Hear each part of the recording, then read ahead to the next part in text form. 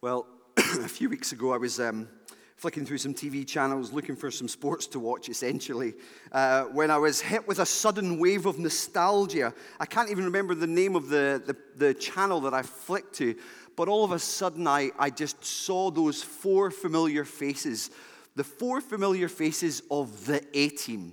And I just found myself thrown all the way back to my childhood. They were like my heroes.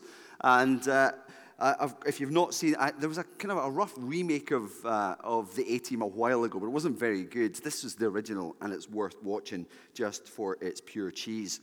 Now, if you don't know who the A-Team were, basically they were this four-man team of righteous renegades who set out to put wrongs to right.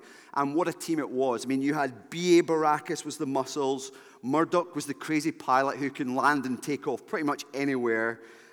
Face was the smooth talker who somehow managed to get everything that you might possibly need to build a tank. Was generally how it went each episode. And then Hannibal, the brains of the outfit, who pulled everything together. And every episode generally followed the same pattern. Person A would be introduced to the watcher. You know, he or she's badly treated by some bad guys, and there's no possibility of escape. Then person A somehow meets the A-Team, who decide that it's just the right thing to help out person A and deal with their problem. Then what happens is the A-Team essentially hatch an elaborate plan to deal with person A's problem, creating armored vehicles out of Skoda Fabias and munitions out of toilet roll cardboard and all such wonderful things that Blue Peter could never live up to. And then the A-Team would carry out this elaborate mission in every single episode and succeed without fail. And every episode ended, I still remember it, with Hannibal saying through a cigar smile. Can you remember what he said? Anyone? I love it when a plan comes together. There was no American accent there. I'm a bit disappointed about that. Now, why do I start with that? I'll tell you why. Because as I was watching this A-Team episode, it made me think of the book of Genesis, right? I know, it's strange, but here's why. People in Genesis, we see lots of people face an absolutely impossible situation. It's called sin and suffering and death. It tells us that God then has this elaborate plan to help, and I'm not embarrassed in the slightest to use that word. It is an elaborate and grand plan. And then we see that across the storyline of the Bible, against all odds, God does it. He achieves what he sets out to do. That in the end, as we come and look at passages like these in Genesis 40 and 41, we can look at it and say, we love it when we see his plan come together. That's why it reminded me of Genesis. Now remember, when we get to this point here, in Genesis chapter 40, there are two people or groups of people that are seemingly in impossible situations. The first is humanity, the second is Israel. Okay? In Genesis chapter 3, way back at the beginning, the people God made sinned, and that brought death, sin, and separation from God into human experience. But in Genesis 3:15, God reveals an elaborate plan in the shape of a very, very special promise. The promise would be for a serpent crusher, an enemy crusher, a devil crusher, essentially, who will reverse the curse of the fall and undo the effects of sin and restore what Eden was like, walking with God without sin and suffering. The second group in Genesis that we meet who are in an impossible situation is Israel, or God's people. Genesis contains some of the biggest promises there made to individuals, like in Genesis 12, 1-3, when we saw that God chose Abraham out of all the people of the world to be the one from whom will come descendants, from whom will come nations, and blessing, especially in the form of salvation. And that plan was then handed down, as we've seen so far, to Isaac and to Jacob. And now in some way, while we wait for the proper handing of the blessing in Genesis 49, it's somehow been handed down to Joseph through two dreams that he had in chapter 37. Promise that would see Joseph rise to a position of authority and governance and rule to the extent that his entire family, even his dad as the head of the household, would bow down to him. That's an elaborate plan. And the problem is, as we come to chapter 40, the whole thing looks absolutely dead in the water, doesn't it? Joseph is so far from ruling here that it's absolutely unbelievable. And two things would make you think that. One, Joseph has suffered the horrendous experience of being trafficked into slavery by his hateful brothers. They couldn't stand him or his stories or his dreams. And indeed, his dream is now in tatters. And secondly, he not only ends up in Egypt, he ends up in prison in Egypt because of Potiphar's wife. Even the tatters of his dreams are in tatters. So how devastating was that to Joseph? It must have been super devastating for him. Nothing was going right for him. Every time there seemed to be this little glimmer of hope, he'd experienced some kind of other sucker punch by something else. I always pictured Joseph's life from Genesis 37 up to this point like some stock market graph in recession. You know, there are occasional little peaks here and there, but essentially it is a downward trend. It's not going well for him. The thing is, though, despite his experience, God was working out his elaborate plan. Joseph, would you believe it, was exactly where God wanted him to be in order to make him the savior of his own people and indeed the savior of the world. It's bizarre, really. But I want to show you that God has a plan and he loves to show us how it all fits together. And I want to walk this through in 2 points. The first point is much bigger than the second point, by the way.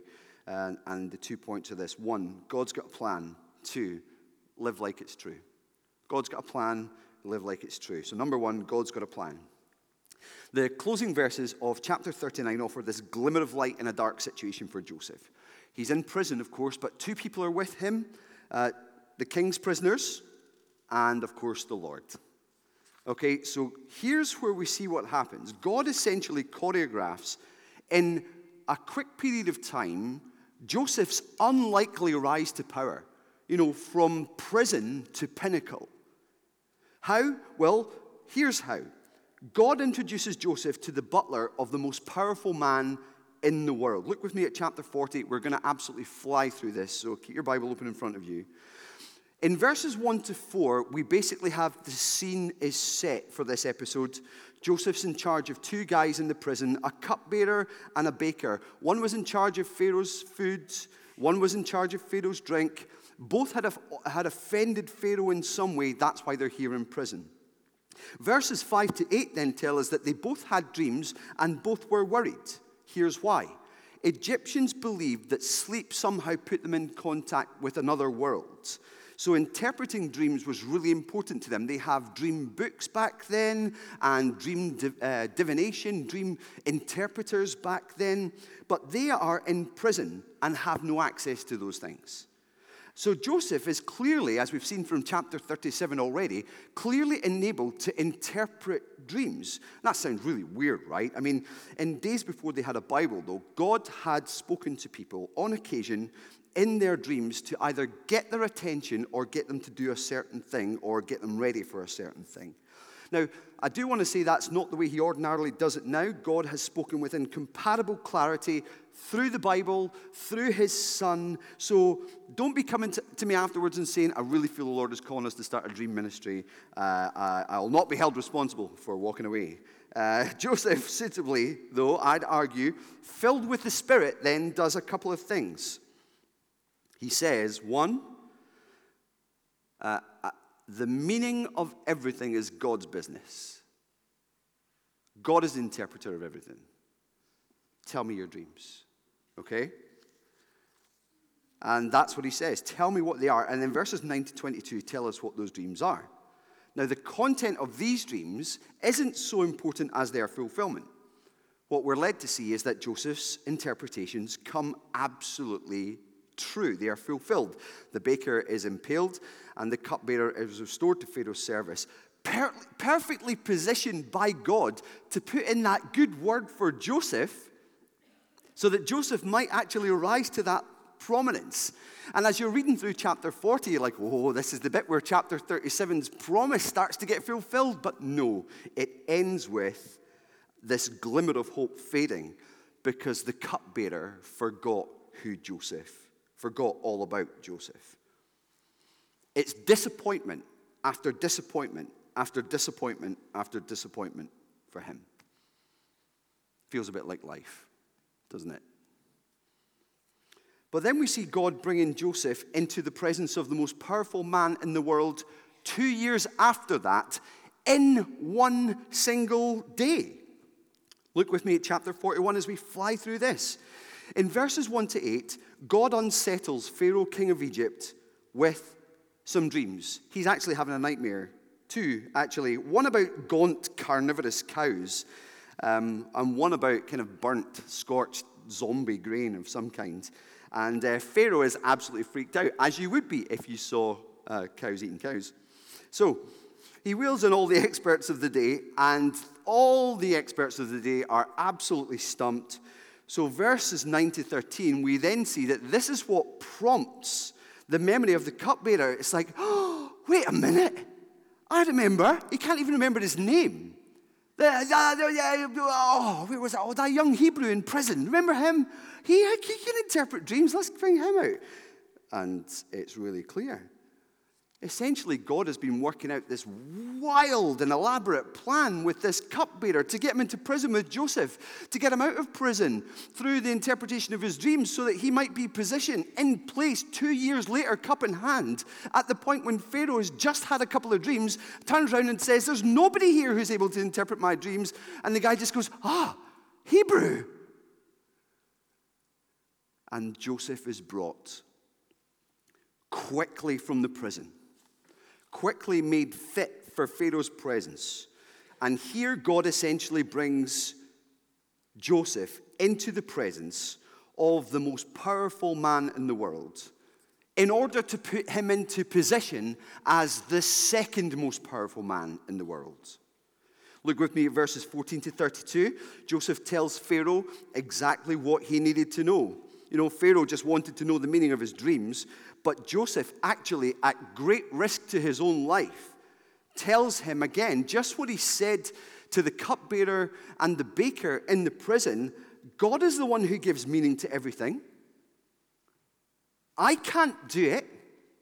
I can't interpret your dreams. God is the one who gives interpretation to dreams. So Pharaoh said, I hear you're a dab hand at dreams. Can you interpret? No, God can. Which is amazing to say that to a guy who essentially thinks he's a god. For Joseph to say, there's a God in heaven that you're dependent on for everything, meaning included, is a big deal. That's the first thing he says. When faced with these dreams to interpret, he says, one, God will interpret your dreams. He'll give meaning to your existence and what's going on in your life. The second thing Joseph says in response to what the dreams mean, basically, we're all going to die. That's basically what it means. There's a famine coming, okay? And the fact that the famine lasts for 7 years means that all the grain that's been stored up before would ordinarily be used up. There'd be no grain to replant in order to have new crops by year 7. It was an absolute agricultural disaster. So Joseph's interpretation is as simple as it is stark. 7 years of plenty, 7 years of famine. Verse 32, there's no avoiding it. The matter has been firmly decided by God, and God will do it soon. What a bold claim. The God that you do not believe in is going to bring 7 years of plenty, then 7 years of famine. And it's coming. Just you wait and see. What a claim to make. So Joseph testifies to the supreme knowledge of God and also the supreme power of God. God's going to do this. This is his plan. No one can stop him, is what he's saying. And the threat level in Egypt is raised to critical.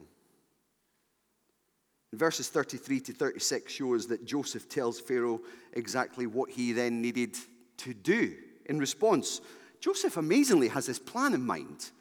You know, bear in mind the news of the famine is actually just instantly news to him. But look at him. He already knows what's needed. You need a leader who's wise and discerning, and wink, wink, and a plan actually to transform the economy and the infrastructure of agricultural storage and distribution so that people don't go hungry, so that people don't have to travel in from miles away, because Egypt's a massive country, all the way here to Cairo or wherever they were, in order to buy grain. They'll die on the way, essentially. And then verses 37 to 46, we see Pharaoh appointing Joseph to the position of the second most powerful man in the world, giving him all the clout that he could possibly need. He gives him a ring, which is effectively Pharaoh's own signature. He gives him a fancy robe, a fancy car, a PR team tweeting about how great Joseph is all the way. Make way, make way. He gives him a wife of Egyptian aristocracy, someone who's kind of married into the priesthood. So he's like properly wise and political, but also kind of holy by his marriage. It's all pretty weird in Egyptian terms. And then he gives him, amazingly, this prisoner, the freedom of Egypt. The freedom to travel throughout. Pharaoh makes Joseph so powerful in Egypt that he says in verse 45, I'm Pharaoh, but without your word, no one will lift a hand or foot in all of Egypt. Now that is power. Foot, lift. Hand, down. Can you imagine having that power? And people, it's nuts power. It's crazy power. And then God holds up Joseph at the end of chapter 41 for us, after elevating him to the position of the second most powerful man in all the world, from prison to pinnacle in one day.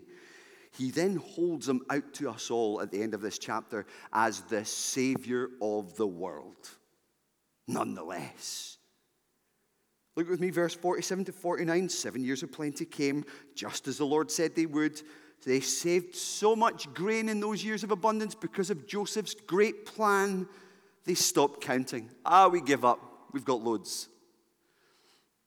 And then verses 53 to 57, the 7 years of famine came, just as the Lord said they would. And they saved so many people. God elevates Joseph to an unbelievable level of providence. If you see in verse 55, when all the people cried to Pharaoh for food, Pharaoh told the Egyptians, go to Joseph. Go to Joseph. Verse 57, it wasn't just the Egyptians. All the world came to Egypt to buy grain. Note what says here. Not from Pharaoh. All the world came to Egypt to buy grain from Joseph. What's up with all that? Isn't that an absolutely remarkable rise to power in such a short period of time? What is the point of all this? Why show us all of this? It's simple, really. Based on what we know about the promises made to Joseph through his dreams in chapter 37, we see here that God is keeping his promises. God will do what God says he will do. And I could easily quote an hour's worth of Bible passages that make that super clear to us. I don't even feel the need to cross-reference from this passage. It's so crystal clear. The big question is, do you believe that God is in control to the extent that even as he works out this elaborate plan, he's able to do it? That as he fulfills his plan to all of us in relation to the whole of creation, do we believe that he is powerful enough to do what he promises he will do? Ultimately, what's brought into question is our faith in God's sovereignty, his control over all things, and his providence, his ability to make all things work in accordance with his plan. Now, I guess you might ask, well, what are the promises that apply to us? I mean, he's not promising us to be rulers of any region anytime soon. No, he's not doing that. You're not Joseph, so this isn't something that's directly applicable to you in that respect, but there are plenty of promises that he has made that are definitely applicable to us. He has promised forgiveness for those who confess sin, life for those who believe that Jesus died and rose again, help in the fight against sin, power to stand up under temptation, progress in our pursuit of the likeness of Christ, words as we proclaim the gospel, testimony through the lives that we live, Spirit-given impressions on those who don't believe in Jesus when they hear our words and even see our lives, endurance in the sufferings that we experience, perseverance in the trials that make us just want to chuck it in, heaven for those who hold firm to the end, and a new heaven and a new earth where we will see his face. Great and precious promises is what Peter calls them in 2 Peter. But what makes us doubt those things? Don't you experience doubt in relation? Can God do what he says he will do? Even if we wouldn't come out and say it, yeah, I doubt it. Would we? Maybe we do, but maybe we do it functionally by the way that we live our lives. What is it that makes us doubt that God is able to keep his promises and enable us to do these things? Well, I tell you what it cannot be. It cannot be any lack of evidence that God is sovereign and in control, because the evidence is incontrovertible. It is there before us. It must therefore be the reality that our circumstances often cause us to doubt. And the Bible's very clear about this. It doesn't hide it from us at all. Struggles are hard to bear. Hardships are definitively hard. And it's not uncommon to hear people say, or maybe you've heard yourself say, I've asked God to take this hardship away for years, but it's still my experience today. Or I've asked God for this and that, for reconciliation in a relationship that's broken, or a new relationship to fill that gap painfully felt, but nothing. And maybe sometimes the length of time that we struggle with a particular trial can also make us question whether or not God is able to do all that he says he will do. But we must realize that God's providence works itself out in a time frame known only to God, not to us. He didn't say to Joseph in chapter 37, here's what's going to happen. Your brothers, your parents, the whole world, everybody's going to bow down to you, and says, but it's going to take 13 years, all right? Okay, that would have been useful to Joseph, I'm sure.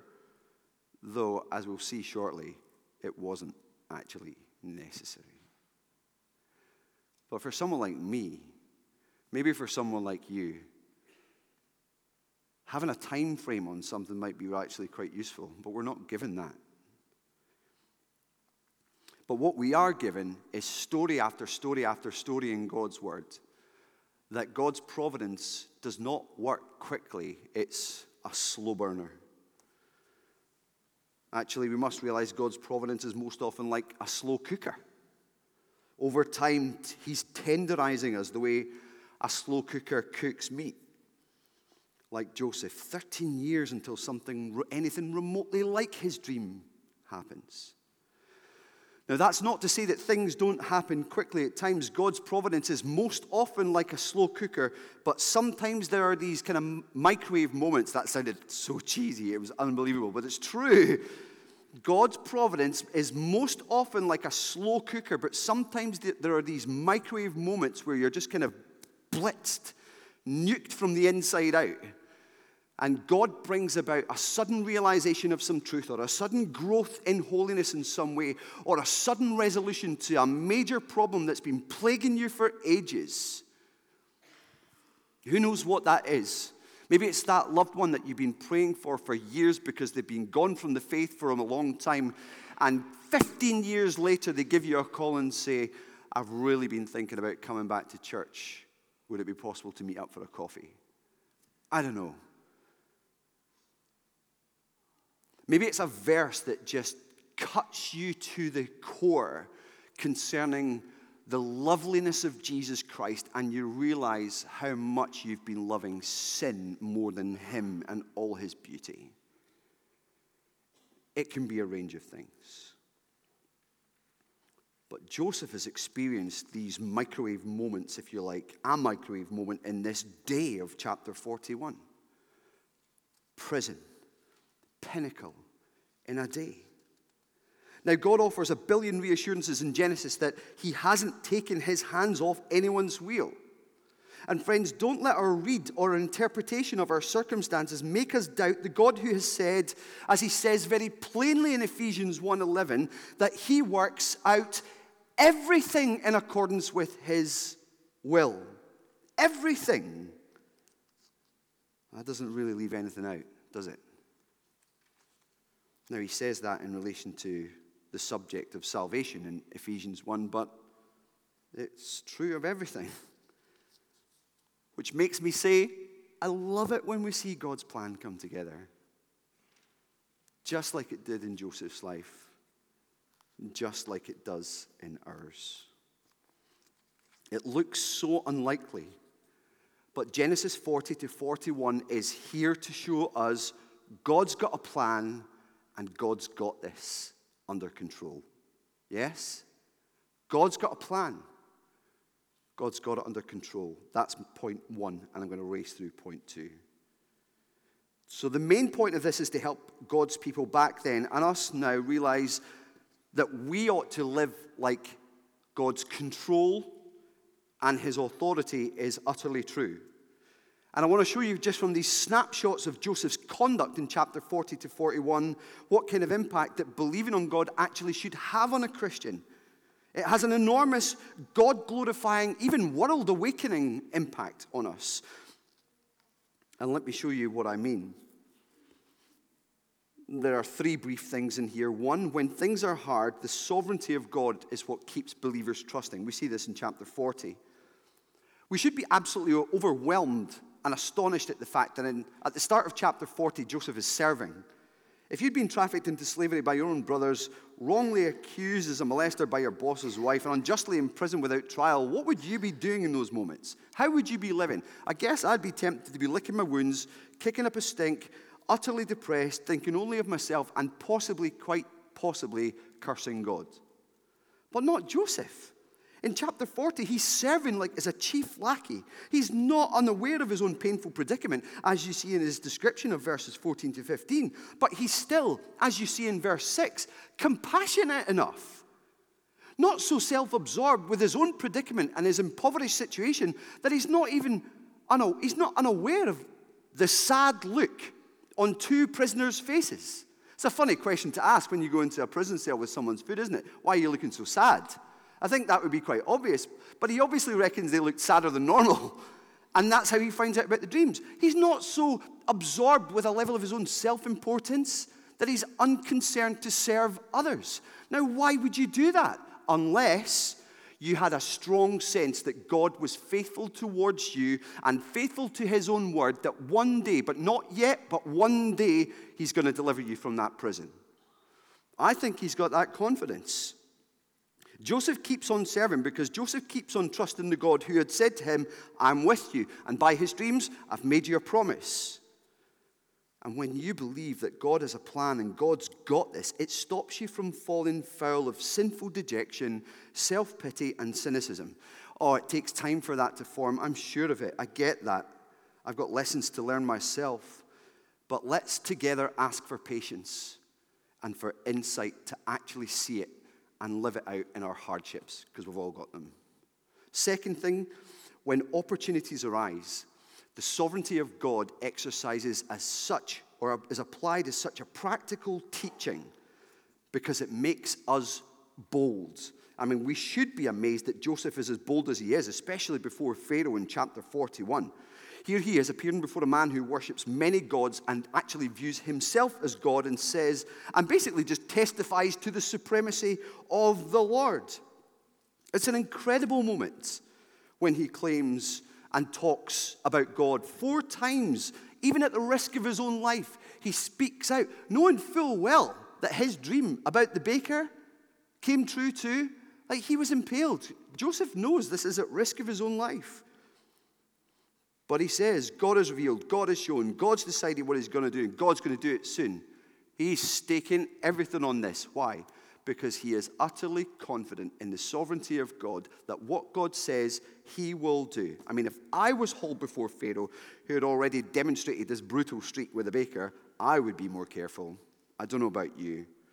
I might even be tempted to play up my own unique gifts of interpretation in order to make the idea of impaling me a bad one. But Joseph doesn't need to do that. Why?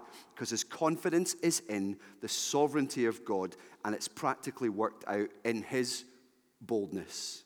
The third thing we see, well, actually, before I get to that, this, I want to say, is how we live when we believe that God's got a plan and God's got this.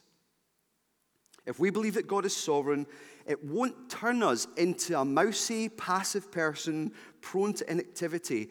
It will turn us into a quietly courageous lion, happy to take risks from God, for God.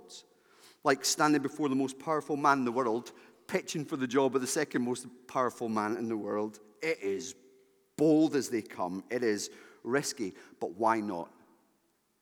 Why not, as in Joseph's case, when God has promised a rule or an authority of some kind, and he knows fine and well that at this moment, in front of this guy, he does not have it, and yet he might. Why not think this might be the opportunity God will use to make this happen and step out in faith? The third way we see Joseph living this out is when things are good. When things are good, the sovereignty of God is what keeps us faithful. Chapter 40 shows us that Joseph was faithful on the downward slope, remember, of that recession graph. When things were hard, God's sovereignty kept him trusting. But what about on the upward slope? I think on the downward slope, the challenge is, are you going to keep on trusting God? But on the upward slope, the challenge is, are you going to keep on remembering God, or are you going to forget him?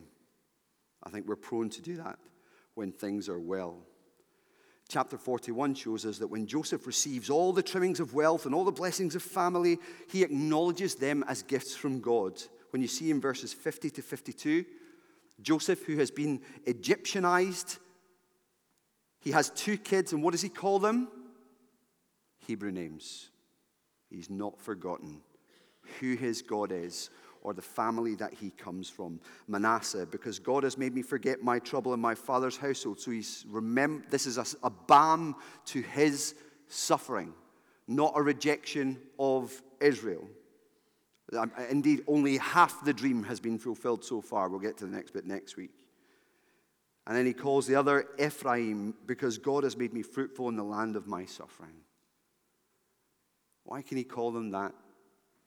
Why doesn't he just ditch God and go with the multi-gods of Egypt? Because he knows who God is as the one true God. And he knows that God has given him a promise. And what God says he will do. God's got a plan and he'll keep it. And he's going to love seeing God's plan come together. So God's sovereignty is a very practical doctrine for us. It keeps us trusting in hard times, makes us bold at all times, keeps us faithful in good times.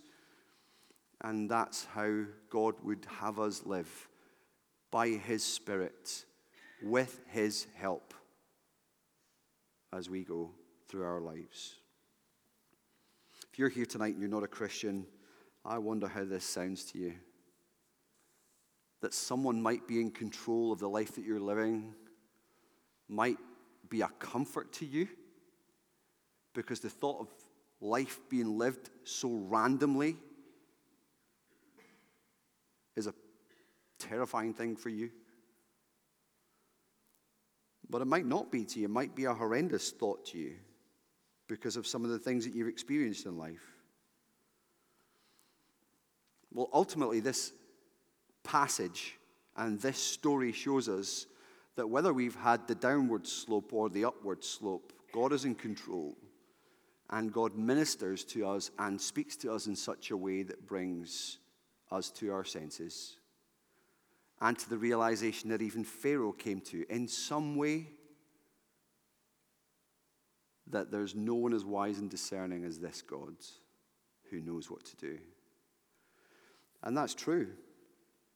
And actually, Joseph presents one final picture for us of the one that was to come. The very reason why he ultimately was preserved was so that he could be the savior of his brothers, one of whom was called Judah, through whose bloodline and descendancy would come a man called Jesus Christ. The one who was sent by God to suffer the hardship of hardships, the suffering of sufferings, the weight of every human sin. He would stand before a governor, a ruler of sorts himself one day and boldly assert God's sovereignty and control. You would have no power over me were it not given you from above, he would say to Pilate. And then we see him elevated to the highest possible position in existence, but only after he suffered death on a cross on our behalf. His name is Jesus, the true and better Joseph, who trusted the will and the plan of the Father so completely that even the night before he died, he prayed, Father, if it is possible, take this cup from me, this cup of suffering, yet not my will, but yours be done. But raised to reign he was 3 days later, and now he sits in heaven, the one who is, as Colossians says, before all things, in him all things hold together, the sovereign one, in other words, the worker of providence in this world. And like Joseph, he lives as the only one that all the world can go to in order to truly stay alive, in order to truly live. And if you don't know him, my encouragement is turn from your sin, trust in him, believe in the Lord Jesus, and you will truly live. Let's bow our heads together and let's pray.